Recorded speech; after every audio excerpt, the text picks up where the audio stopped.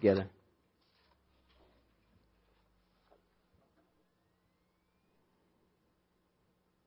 And God, I ask that you would just calm everything. I ask, Father, that you would speak to us. I'm saying things out of my mouth, Father, but it's supposed to be about you. It's supposed to be glorifying to you and point us all to you, including me. So I ask for that. And I ask, Father, that you would work in us, that you would sanctify our body, that you would make us a people that love you and love your word, that see who you are clearly, that the rest of the world may know that you are God, and that you are holy, that you are blameless, that you are righteous, and there is no one other than you. You alone are holy. We love you, Father. We ask, God, that you would be pleased with what happens this morning. In your name, amen. Please be seated. Get some water here because I have cotton mouth like nobody's business here. I am super excited every time that I get to come. I don't come up a lot, but when I come up, I am excited to preach, to come up and open up God's Word, to wrestle with different things, to think about stuff. It forces me. I have a date set. I have to come up here. I have to say something. And so I can't just gloss over some of the things like if I'm just in my devotional time. And so I come before you, and I am excited to exhort it, and I'm excited to learn myself. And when we get to begin with singing, and all of these songs are just focused on God, it sets the table. It prepares us, and it prepares our hearts to hear His Word. And I want to thank some different people in our church that help me as I wrestle through some things, as I'm trying to think and I'm trying to say, what is going on here? One of those people specifically is Steve Schlurf. And I thank you. I thank you, brother. I can call him up and I say, I have no clue what is going on here. And we'll have little conversations here and there. And I thank you. I thank you for doing that. And my brother-in-law last night, I'm wrestling with stuff. We're a body here of people, iron sharpening iron. I'm no better than anyone else. I'm no different than anyone else. I had some different school and training or whatever, but we need each other to sharpen one another. And I'm thankful for that. I'm also excited because today is baptism day. My son's getting baptized too. So we're continuing through the book of Matthew. Going through it, and we're going to look at a familiar passage today. I know all the Gospels are familiar, but this one we know about. There's a woman that's been bleeding for 12 years. There's a girl that died 12 years old, and she's raised back to life. And so Jesus, to this point in His ministry, has definitely made a name for Himself amongst His own people, the Jews and the Gentiles. Some of the people hated Jesus, some loved Jesus. Many were curious at what Jesus was doing. And so there's large crowds following Jesus, for the most part. Some places didn't really want to see Him. If you remember back a few weeks ago when Brad preached about the demon-possessed men, Jesus sails across the Sea of Galilee. And as we see, Jesus is always intentional about everything He does. Brad pointed out, he says, why don't you park the boat over here? It's in the graveyard area. There's demon-possessed. Hey, no, park the boat over here. They get out of the boat. The demon-possessed men come rushing up to Jesus, and Jesus casts out the demons into the group of pigs that are over there, the herd of pigs, whatever you want to call them. They go into the water. They drown themselves and die. The people realize, we think, the reason why they wanted Jesus to leave is Jesus is holy. Jesus is righteous. We're not. We're afraid. Jesus, would you get away from us? Would you depart from us? So they asked Jesus to leave. So Jesus gets back in the boat with His disciples and those who are with Him. He sails back to His own city, the area of Capernaum. And there's large groups of people waiting for Him. They know who Jesus is. They had heard Him preach in the synagogues. They knew what He was about. They had witnessed Him healing. They witnessed Him cast out demons in their own area. And so there's all these people with different needs. Mixed crowds of people, some wanting to be healed, some curious as to what he's going to say. Then there was also the Pharisees, by and large, the religious leaders that were just waiting to see Jesus stumble. And they wanted to be able to accuse him of being a blasphemer, not the Messiah. But this didn't stop or slow Jesus one bit. Jesus didn't have any fear of man because he is God. He's the Savior of the world, and he was going to proclaim the truth. He was intentional about everything he did. He had authority over everything. And he did things that just appalled people. As we learned when Pastor Bob was preaching, he's walking along, and Matthew the tax collector is there. And as Pastor Bob explained, more than likely, Matthew knew who Jesus was. He had heard some of his teaching. So this wasn't their first encounter. And Jesus says, "Follow me." So the tax collector, the one that everyone hates, that's looked down upon, Jesus says, "Follow me." And Matthew follows him. And they're saying, "What are you doing, Jesus? Why? Why are you with this guy?" And he says to him, "Those who are well have no need of a physician, but those who are sick." And everyone's sick. But there are some people that were blind that didn't realize they were sick. And then Jesus continues on to Matthew's house, and he reclines at his table, and they're partying. As Levi was talking about this a little bit last week. Jesus is at their house, and he's partying, and he's having fellowship and spending time with all of these sinners, the tax collectors. And then it's at this time where John the Baptist's disciples come up to Jesus. And Levi was pointing out, we don't really know exactly how they were feeling at that moment. John might have been already dead. He might have been in jail. But they're watching Jesus also, and they're trying their best to follow what John's taught them. I mean, John said, "Behold, this is the one whose sandals I am unworthy to untie, and here's Jesus. This is the Messiah." And so they're wondering, what are you doing, Jesus? It looks like you're doing some things that we're not quite sure about. We're fasting. And the Pharisees fast. How come your disciples aren't fasting? And Jesus says, "Well, while the bridegroom is with you, you don't need to fast." And Levi talked about when you go to a wedding and the bride's there and the groom's there, that's the time to rejoice. It's the time to party and celebrate. Jesus is the Messiah. That's what he's saying right there. He says, "I am the one." There's going to be a time when I depart from you, and you're going to miss me. You're going to desire, you're going to want more of me. Fasting is like the exclamation point on prayer. It's saying, "I need you. I need more of you, God. Would you, by your grace, give me more of you?" But Jesus is saying, "I'm here right now. I'm here. Rejoice. I am the Messiah." And it's at that moment where our story is going to begin this morning. If you have your Bibles, or you can follow along on here, would you turn to Matthew chapter 9? We're going to look at verses 18 through 26.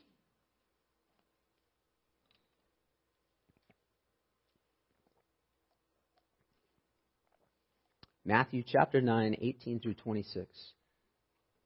While he was saying these things to them, behold, a ruler came in and knelt before him, saying, "My daughter has just died, but come and lay your hand on her, and she will live."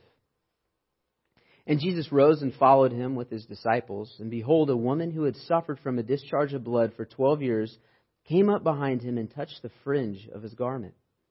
For she said to herself, "If I only touch his garment, I will be made well." Jesus turned and seeing her, he said, "Take heart, daughter, your faith has made you well." And instantly the woman was made well. And when Jesus came to the ruler's house and saw the flute players and the crowd making a commotion, he said, "Go away, for the girl is not dead, but sleeping." And they laughed at him. But when the crowd had been put outside, he went in and took her by the hand, and the girl arose. And the report of this went through all the district. This account is talked about in Matthew, in Mark, and in Luke. And Matthew, in a Matthew-esque way, this is what he does throughout the whole book of Matthew, he kind of telescopes to the main point. The point being that Jesus is Messiah. That's his focus. He is just looking at that. This is the one. This is the promised one that is to come. And so in doing so, he leaves out some different parts of the story. And he does that on purpose because he wants us to stay focused. And I want to stay focused on that main point because that's what we're in. We're in the book of Matthew. But there's a couple other things that I hope to draw out of our story this morning. And so to do that, instead of going back and forth between Matthew and Mark, I would like to read also Mark's account. So if you would also look at Mark chapter 5, verses 21 through 43.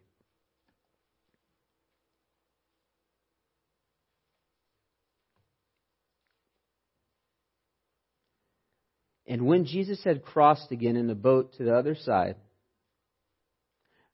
a great crowd gathered about him, and he was beside the sea.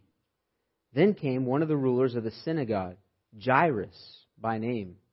And seeing him, he fell at his feet and implored him earnestly, saying, "My little daughter is at the point of death. Come and lay your hands on her, so that she may be made well and live." And he went with them. And a great crowd followed him and thronged about him. And there was a woman who had had a discharge of blood for 12 years, and who had suffered much under many physicians, and had spent all that she had, and was no better, but rather grew worse. And she had heard the reports about Jesus, and came up behind him in the crowd and touched his garment. For she said, "If I touch even his garments, I will be made well." And immediately the flow of blood dried up, and she felt in her body that she was healed of her disease. And Jesus, perceiving in himself that power had gone out from him, immediately turned about in the crowd and said, "Who touched my garments?" And his disciples said to him, "You see the crowds pressing around you, and yet you say, 'Who touched me?'" And he looked around to see who had done it. But the woman, knowing that what had happened to her, came in fear and trembling, and fell down before him and told him the whole truth. And he said to her, "Daughter, your faith has made you well. Go in peace and be healed of your disease." While he was still speaking, there came from the ruler's house some who said, "Your daughter is dead. Why trouble the teacher any further?" But overhearing what they said, Jesus said to the ruler of the synagogue, "Do not fear, only believe." And he allowed no one to follow him except Peter, James, and John, the brother of James. They came to the house of the ruler of the synagogue, and Jesus saw a commotion, people weeping and wailing loudly. And when he had entered, he said to them, "Why are you making a commotion and weeping? The child is not dead, but sleeping." And they laughed at him. But he put them all outside and took the child's father and mother and those who were with him, and went in where the child was. Taking her by the hand, he said to her, "Talitha cumi," which means, "Little girl, I say to you, arise." And immediately the girl got up, began walking, for she was 12 years of age. And they were immediately overcome with amazement. And he strictly charged them that no one should know this. He told them to give her something to eat. So we have the scene set here. Jesus is talking with John's disciples, and then there's that awesome word that Matthew uses. It says, "Behold, look at this. This is amazing. Do you see what's happening? Do you see what's coming?" There's a ruler of the synagogue, Jairus. He's coming up to Jesus. This is something to look out for. Look at this. This doesn't happen. More than likely, Jairus might even be a Pharisee. He had a lot to lose. There was a lot at stake for Jairus. Politically. He was most likely on the side of those that are trying to put Jesus in jail, trying to show that he's a blasphemer. Jairus is running up to Jesus. Some of the translations say he fell at his feet and he worshipped him. And then he says to him, "My little girl is," and it says two different things, one in Matthew and one in Mark. It says in Matthew, "My little girl is dead. Come and lay your hand on her. She'll be made well." And then in Mark, it says she's at the point of death. This sermon, and I don't even have the ability to explain it, is not about textual criticism, But we do need to talk just briefly about it. So what is going on here? There's a few different things that could be going on. There's tons of commentaries about it. Maybe Matthew, because he telescopes, he's just going on a little bit further in the story. So he's jumping ahead to the point of when his daughter's dead, but probably not, because everything else doesn't fall into place. One of the areas that Steve was helping me out a little bit with, I'll probably butcher it. The speaking is in Aramaic. And so when it's written down from Mark and the rest of them, it's being written in Greek. So maybe there was some issue with the translation. Did I say that right? Something like that. Yeah, he's like, I could do a lot better. But there's also some translations, even that use the Matthew's account, and they translate it as Matthew, even recording it, that the daughter is near death. So we're going to conclude, we're jumping to the conclusion. I know that's not going to satisfy a lot of different people if you really want to get down into it. She has not died yet. Okay? Jairus is coming up to Jesus. He's throwing himself down at his feet and worshiping him and saying, if you would just come, my daughter is near the point of death. Would you come and lay your hand on her so that she may be healed? And Jesus rises and he follows. And there's other people following along with him. Jairus is going along with him. And then all of a sudden, something happens. The word behold happens again in Matthew. It says, behold, here's something else that's amazing. Look what just happened. There's a woman who has been bleeding for 12 years, pushed through the crowd and touched his garment. Some translations say tassel. Touched his garment. Behold, this is amazing. This is an amazing thing. Jesus felt the power go from him. He stops. Turns around and looks. Who touched me? And he waits. He waits for a reply. The woman looks around, realizes, I'm found out. There's no way that I'm getting out of this. And she comes up, fear and trembling, falls before the Lord and tells him everything that has happened. I was sick. I was bleeding for 12 years, and now I am healed. This is so amazing because she's unclean. She's an outcast. We have the extreme polar opposites here in our story. We have the faith of a man who is revered in society. He is looked up at. He probably has money. People listen to him. And he's fallen before Jesus with faith. And Jesus shows him compassion. And now we have an outcast, a woman that is people run away from, coming up to Jesus with faith, believing if I only touch the hem of his garment, I will be made well. It's amazing because in the Mosaic Law, we're told that she's unclean because she's bleeding. We go back to the book of Leviticus. And I want to read this passage to get an idea of really what's taking place here. Leviticus 15, 25 through 31. Now, this whole chapter talks about even men with bodily discharges and different things, and how they're unclean. I want to see what this woman's going through, what she's suffering from here. Leviticus 15, 25 through 31. If a woman has a discharge of blood for many days, not at the time of her menstrual impurity, or if she has a discharge beyond the time of her impurity, all the days of her discharge she shall continue in uncleanness. As in the days of her impurity, she shall be unclean. Every bed on which she lies, all the days of her discharge, shall be to her as a bed of her impurity. And everything on which she sits shall be unclean, as in the uncleanness of her menstrual impurity. And whoever touches these things shall be unclean. You realize that? If you touched even the chair that she sat on, you were unclean. And shall And whoever touches these things shall be unclean and shall wash his clothes and bathe himself in water and be unclean until evening. So no matter what, if you come in contact with her, you touch anything she's touched, you're unclean at least till nighttime. We're going to get to why that's so horrible. But if she is cleansed of her discharge, she shall count for herself 7 days, and after that she shall be clean. And on the 8th day she shall take 2 turtle doves and 2 pigeons and bring them to the priest to the entrance of the tent of meeting. And the priest shall use one for a sin offering and the other for a burnt offering, and the priest shall make atonement for her before the Lord for her unclean discharge. And here's why this is so huge. She can't go to the tent of meeting. She can't go to the place where they offer the sacrifices. You have to stay away from it. You can't come before the Lord. It says, this is God's speech. It says, thus you shall keep the people of Israel separate from their uncleanness, lest they die in their uncleanness by defiling my tabernacle that is in their midst.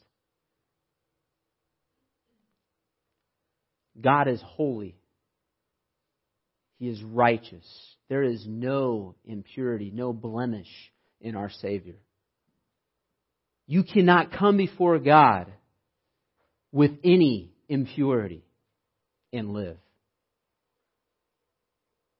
That's a good thing for us to know, right? You don't want to go to heaven where there's sin. Jesus doesn't allow it to be there. That's why God does all these things, because He is a loving, good God. He says, you are unclean. There cannot be anything that's going to defile around me. He sets these laws and separation for the people's benefit and to realize what holiness is, how great He is, what it means that He is righteous. We need to realize this. We need to realize that our God is holy.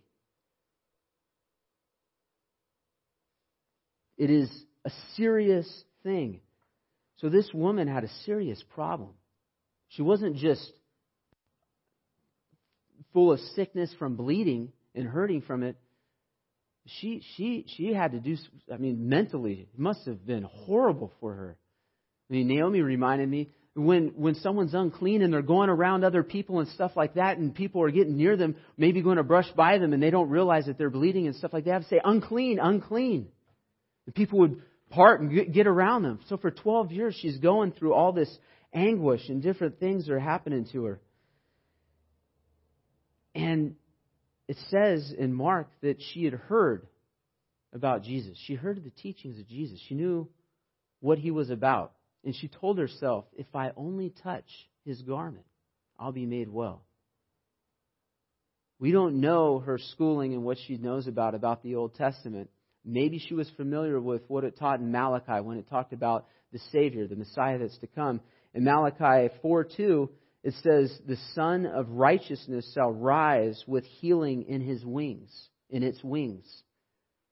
Some of the translations, they talk about how the wings could be referred to as the garments. So maybe she's thinking, this is the Savior. If I only touch His garment, the wing of His garment, I could be made well. If that's so, she's professing right there that Jesus is the Messiah. Her faith was not just, I'm in desperation, so much so I just want to be healed. No, she's thinking, I have a lot to lay on the line right now. If I go through all these people, I'm making all of them unclean. And I'm touching Him. This is a big no-no. Big things could happen to her. Bad things for doing all this. She believed Jesus was the Messiah. She had that faith that if I only go up behind Him and I touch Him. And then Jesus pauses. Feels it go out from Him. He was able to differentiate all the touching from the other people around Him. Saving faith had just touched. She had faith that He was the Messiah. Stops. Imagine Jairus. Come and heal my daughter. She's at the point of death. Jesus going along. He gets touched. Stops. We have no clue how did Jairus have peace because of his faith? Jesus gave him just to trust. Jesus stops and looks. He's intentional about everything. He's intentional about Park the boat over here. There's demon-possessed men over here. Okay. I'm going to pick the tax collector over here. I'm going to do this. I'm going to do that. Everything Jesus is saying, I am the Messiah. I am God. Trust in me. I'm the promised one. Jesus stops. He's in control. That's our God. I go like this because I think it's cool. I know I'm a dork. All my friends think so too. All one of them. Jesus stops. Thanks, Dad. Father like son.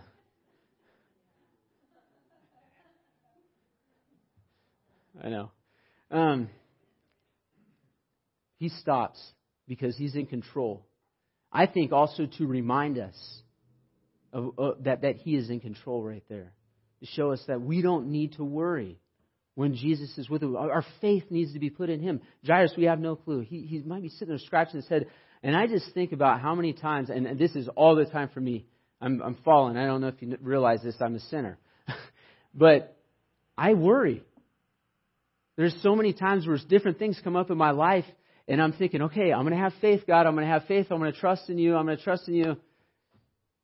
Okay, I have faith in you. How come this isn't? Where are you going to take care of this? We go back a few chapters, chapter 6, and Jesus says, I will provide everything you need. The lilies of the field are clothed. How much more am I going to clothe you? I'm going to provide everything that you need. The fears of this world, I watch the news everywhere. There's always things that come up in my life, paying the bills and everything like that. Jesus pauses in moments like this over and over again through these scriptures to show, trust me. Trust me. And in the worst news that Jairus could have heard comes while Jesus is taking care of another person. One of the messengers from Jairus' house come up and said, don't trouble the teacher anymore. Your daughter's dead. And then something really interesting, I think. You see Jesus' compassion and mercy also here. We don't see then that Jairus comes up to Jesus and says, my daughter's dead now, don't worry about it. We don't even know what happens there. All we know is that Jesus overhears. And Jesus doesn't just sit there looking at him and say, oh, are you going to still have faith in me? No. No, we don't have the faith we need. Jesus gives us the faith we need. Jesus says to him,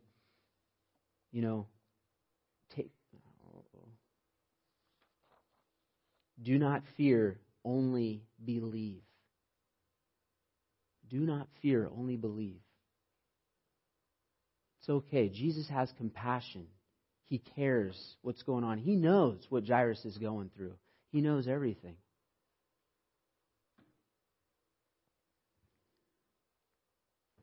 So, Jesus continues on to Jairus' house. And when they get there, there's a weeping and wailing and mourning going on. And in that time period and stuff, we don't really have this much now. I think in the Jewish time, maybe even now they still do it. But even the poor people had enough money where they would pay a couple flute players and then at least one mourner, two mourners to come and do this thing called wailing. They'd have the music going. And most likely, it was people from his own congregation, the synagogue. And what they did was they researched things about the family. So they would find out things about the 12-year-old girl, and they would learn about her. Oh, at age 6, she started riding her bike. I know they probably didn't have bikes. But I'm trying to think. They learn different big things that happen in the child's life in that time frame. They learn about the family's past. And so they try to figure out, okay, so all these things happen with them. And so their purpose was then, while the immediate family is there mourning over their dead loved one, to say, remember when, whatever her name is, Tabitha or whatever, learned to ride her bike and how joyful she was. And then the family and everything, oh yes, I remember that. Oh, and then there's wailing and everything. There's all this commotion. So that the family's mourning and listening and all this stuff is going on. And it's a time of remembrance. And Jesus comes up, go away. You need to leave. And He sends all of these wailers and the mourners out of there. And He tells them, the girl's not dead. She's sleeping. And all accounts say that they laughed at him, which is literally, they mocked Jesus. What are you thinking? So clearly, the girl is dead. I mean, they didn't bring in all the mourners before she died. It was after she died that they brought in the mourners. Hey, the girl has passed away. She is deceased. Jesus, what are you talking about? She's dead. We're here. Jairus is paying us. And Jairus has faith, right? I mean, he believes Jesus is going to heal her because he didn't tell him, whoa, I already started paying him. You know, can we wait at least a little bit so I get my... No. It's faith in Jesus. And Jesus says, only Peter, James, and John and the parents of the girl are going to come into the room with me. Sends away everyone else. Jesus isn't looking at making a big name for himself here. He has compassion. He has mercy on people who are hurting. And he goes in with the little girl. And he lays his hand on her. And he tells her to rise. And her spirit returns to her. And then he tells him, give her something to eat. Another indication. It's not just her spirit that is alive here. Her body has risen. Our bodies, we can eat food. Spirit, I don't. So he healed her. Jesus is in control of everything. And he has power to heal. He has power to raise the dead to life. He's in control of all the situations. And so, the question is we've just heard this story. And we've listened to these two miracles. And so the question is, so what are we going to do with this? What is our response to this message? Do you believe that Jesus is the Messiah? Do you believe Jesus is God? And then the question is are you desperate for Him? As I read this over and over again, I just kept thinking, they are desperate. They are desperate for Jesus. And that question is so relevant for us, even if we're already a Christian. Are you desperate for Jesus in your own life right now? I want to have the faith that Jairus had. I want to have the faith that the woman who was bleeding had. I want to just look at everything in my life, not worry about anything that anyone thinks about me at work, not worry about money or my work or my job or anything else. I want to be able to say, count it all as loss for the sake of knowing Jesus. I want to be desperate for Him. I can guarantee you, if they had the faith and they were going up, if I just do this, if I just touch Him, I'm going to be healed. She believed it. Clearly, it tells us that. But when she was healed, all of a sudden, I bet it was a lot more than she thought. I mean, she was washed. Not only was she healed, but her sins were forgiven. When we go back to Mark's account, he differentiates this.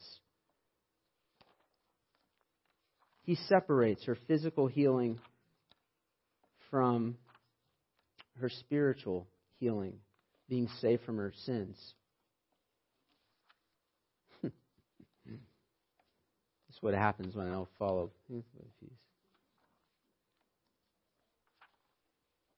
Oh, come on. In Mark's account, this is what he says in verse 34. It says, "Daughter, your faith has made you well. Go in peace and be healed of your disease." Two things happen. She's healed and she has faith. Matthew's account, the word is, and I don't know how to say it right, sozo. Something like that. That's what MacArthur said. It means to be saved.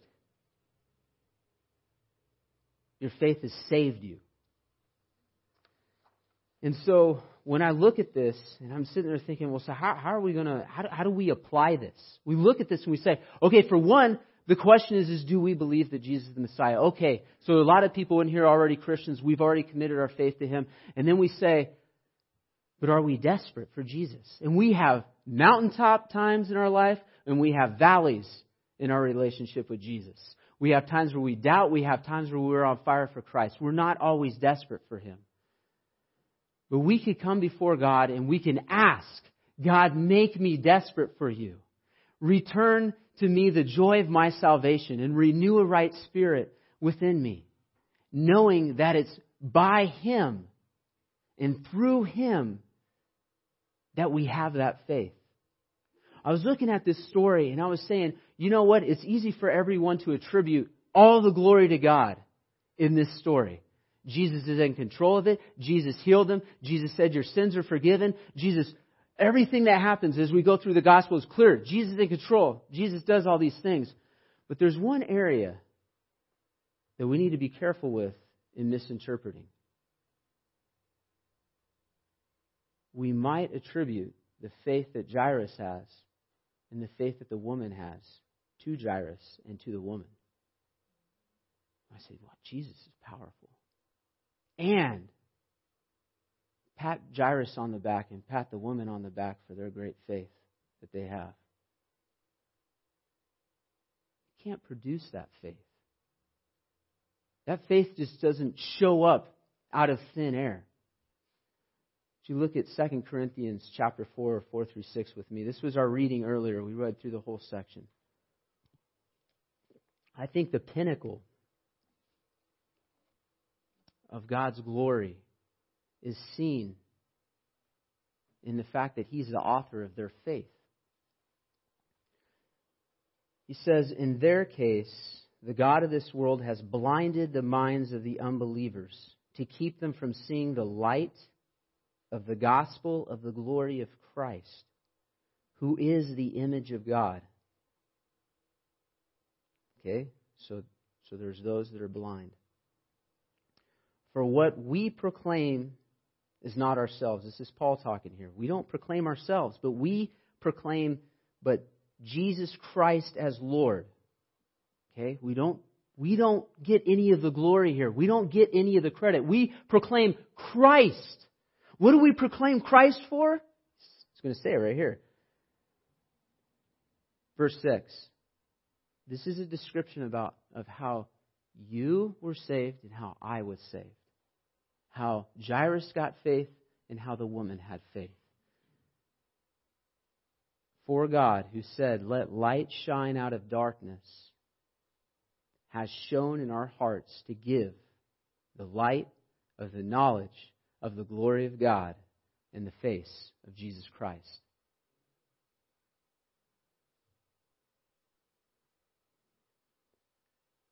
God is good. God is perfect. He's the definition of those.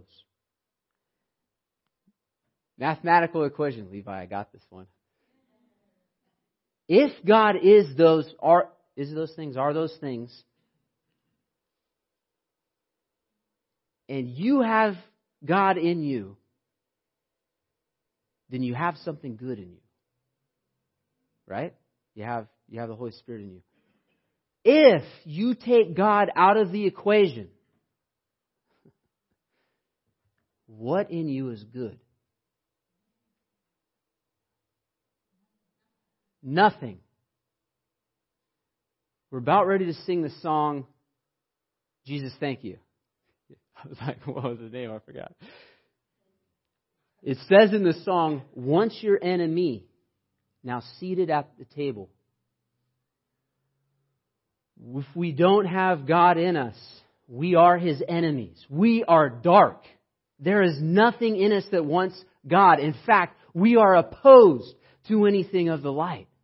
We're running to hell. We don't want you, Jesus.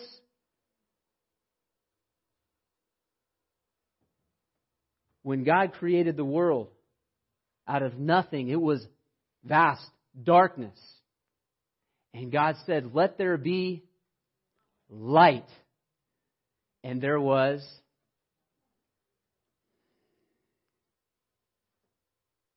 Where did Jairus get his faith?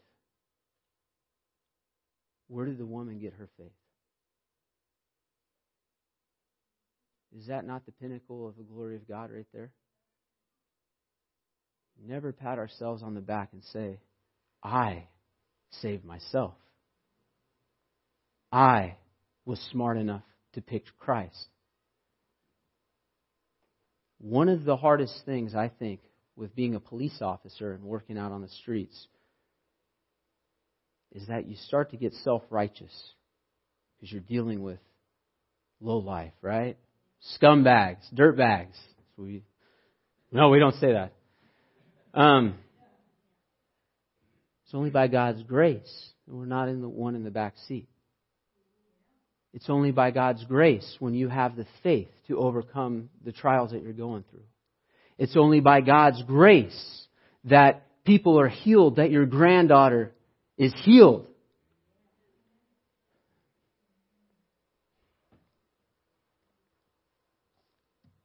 So everything goes to the glory of God. And I think when we see that, we're staying true to what Matthew's trying to tell us in his gospel, that Jesus is the Messiah. He's everything. And that is super applicable to every part of our life. It changes how we look at everything. It is all about Him. Anything good. Every good and perfect gift is from above. I wanted to close with a sentence from, it's a quote from Brian Sussmelch. So I was in here looking at my sermon last night, and I'm looking through it, and I get out because he's cleaning, and he leaves me this note. He's an encouraging guy. The top quote is a MacArthur quote. I'm not using that one. I'm going to use Brian Sussmelch's quote. He says, "The one who has authored our faith sustains our faith because He is also the perfecter and finisher of our faith. It comes from Him, sustained by Him, and brought to completion because of Him." It's good. That's Brian Sussmelch. Jesus and Brian Sussmelch. Right? I just totally blew the whole thing. I gave all the credit to him. Yeah, it's like, what am I preaching about, right? It makes no sense. And we also move into communion with this thought. By God's grace, He was pleased to put Himself on the cross. It wasn't the Romans that did it. It was His plan. John 10:18. Jesus told us that no one takes His life from Him, but He lays down His life by His own authority. That's a good Savior. It's a God that loves us. Let's have communion together.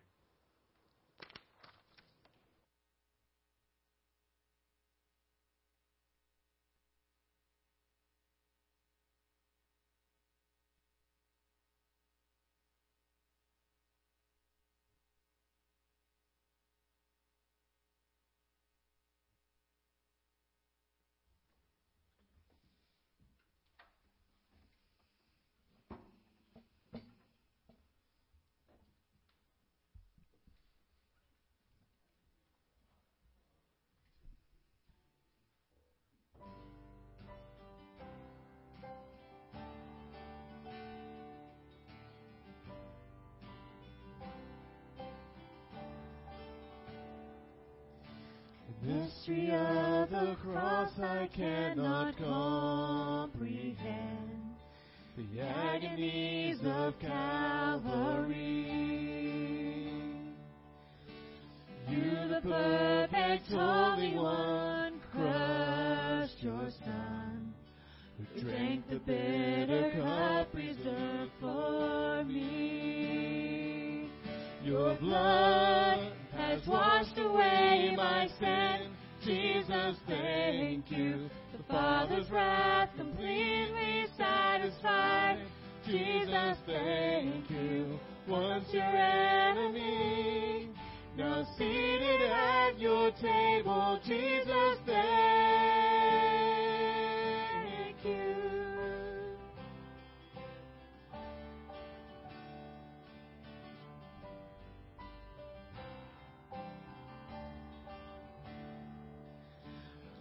By your perfect sacrifice I've been brought near. Your enemy you've made your friend. Pouring out the riches of your glorious grace. Your mercy and your kindness know no end. Your blood has washed away my sin. Jesus, thank you. The Father's wrath completely satisfied. Jesus, thank you. Once your enemy, now seated at your table. Jesus, thank you.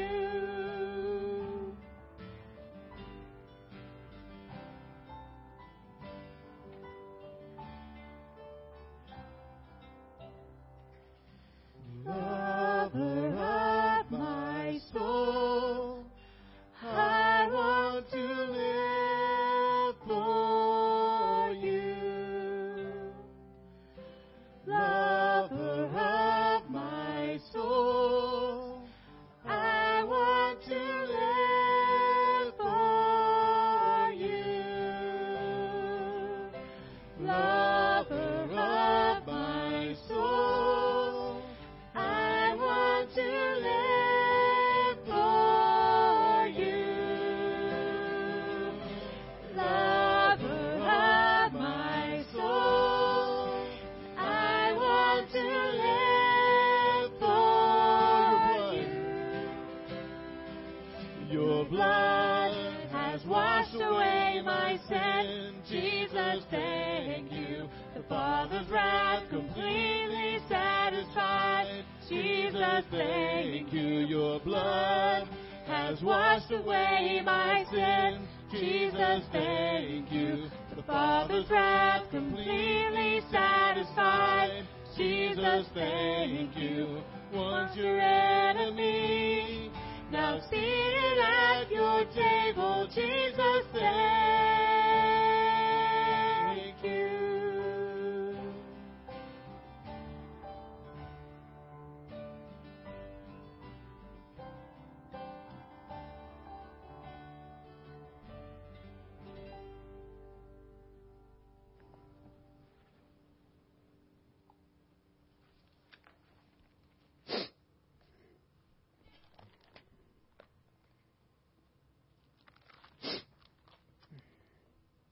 Once your enemy, now seated at your table. Say, Jesus, thank you. It's everything. For I received from the Lord what I also delivered to you, that the Lord Jesus, on the night when he was betrayed, took bread, and when he had given thanks, he broke it and said, "This is my body, which is for you. Do this in remembrance of me."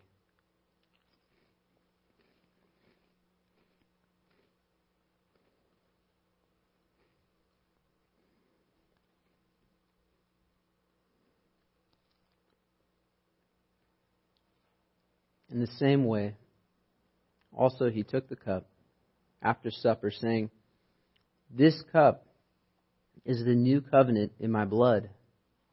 Do this as often as you drink it in remembrance of me."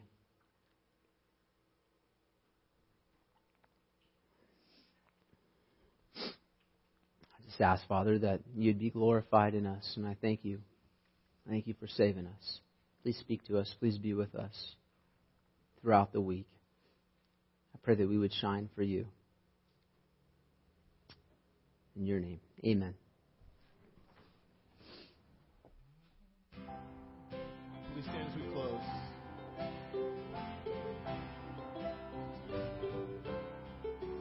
There's a treasure great in beauty, far surpassing earth's great wealth. He is Jesus, Prince of glory, source of all grace, peace, and health. There's a fountain ever flowing, satisfying all who drink. There is Jesus, spring of joy to all who have.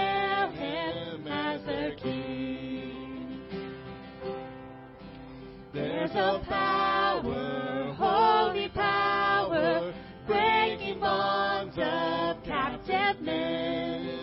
He is Jesus, mighty Jesus, holy warrior and sinner's friend. There's a Savior, rich in mercy, quick to pardon all our sins. He is Jesus, great Redeemer, reconciling God and man.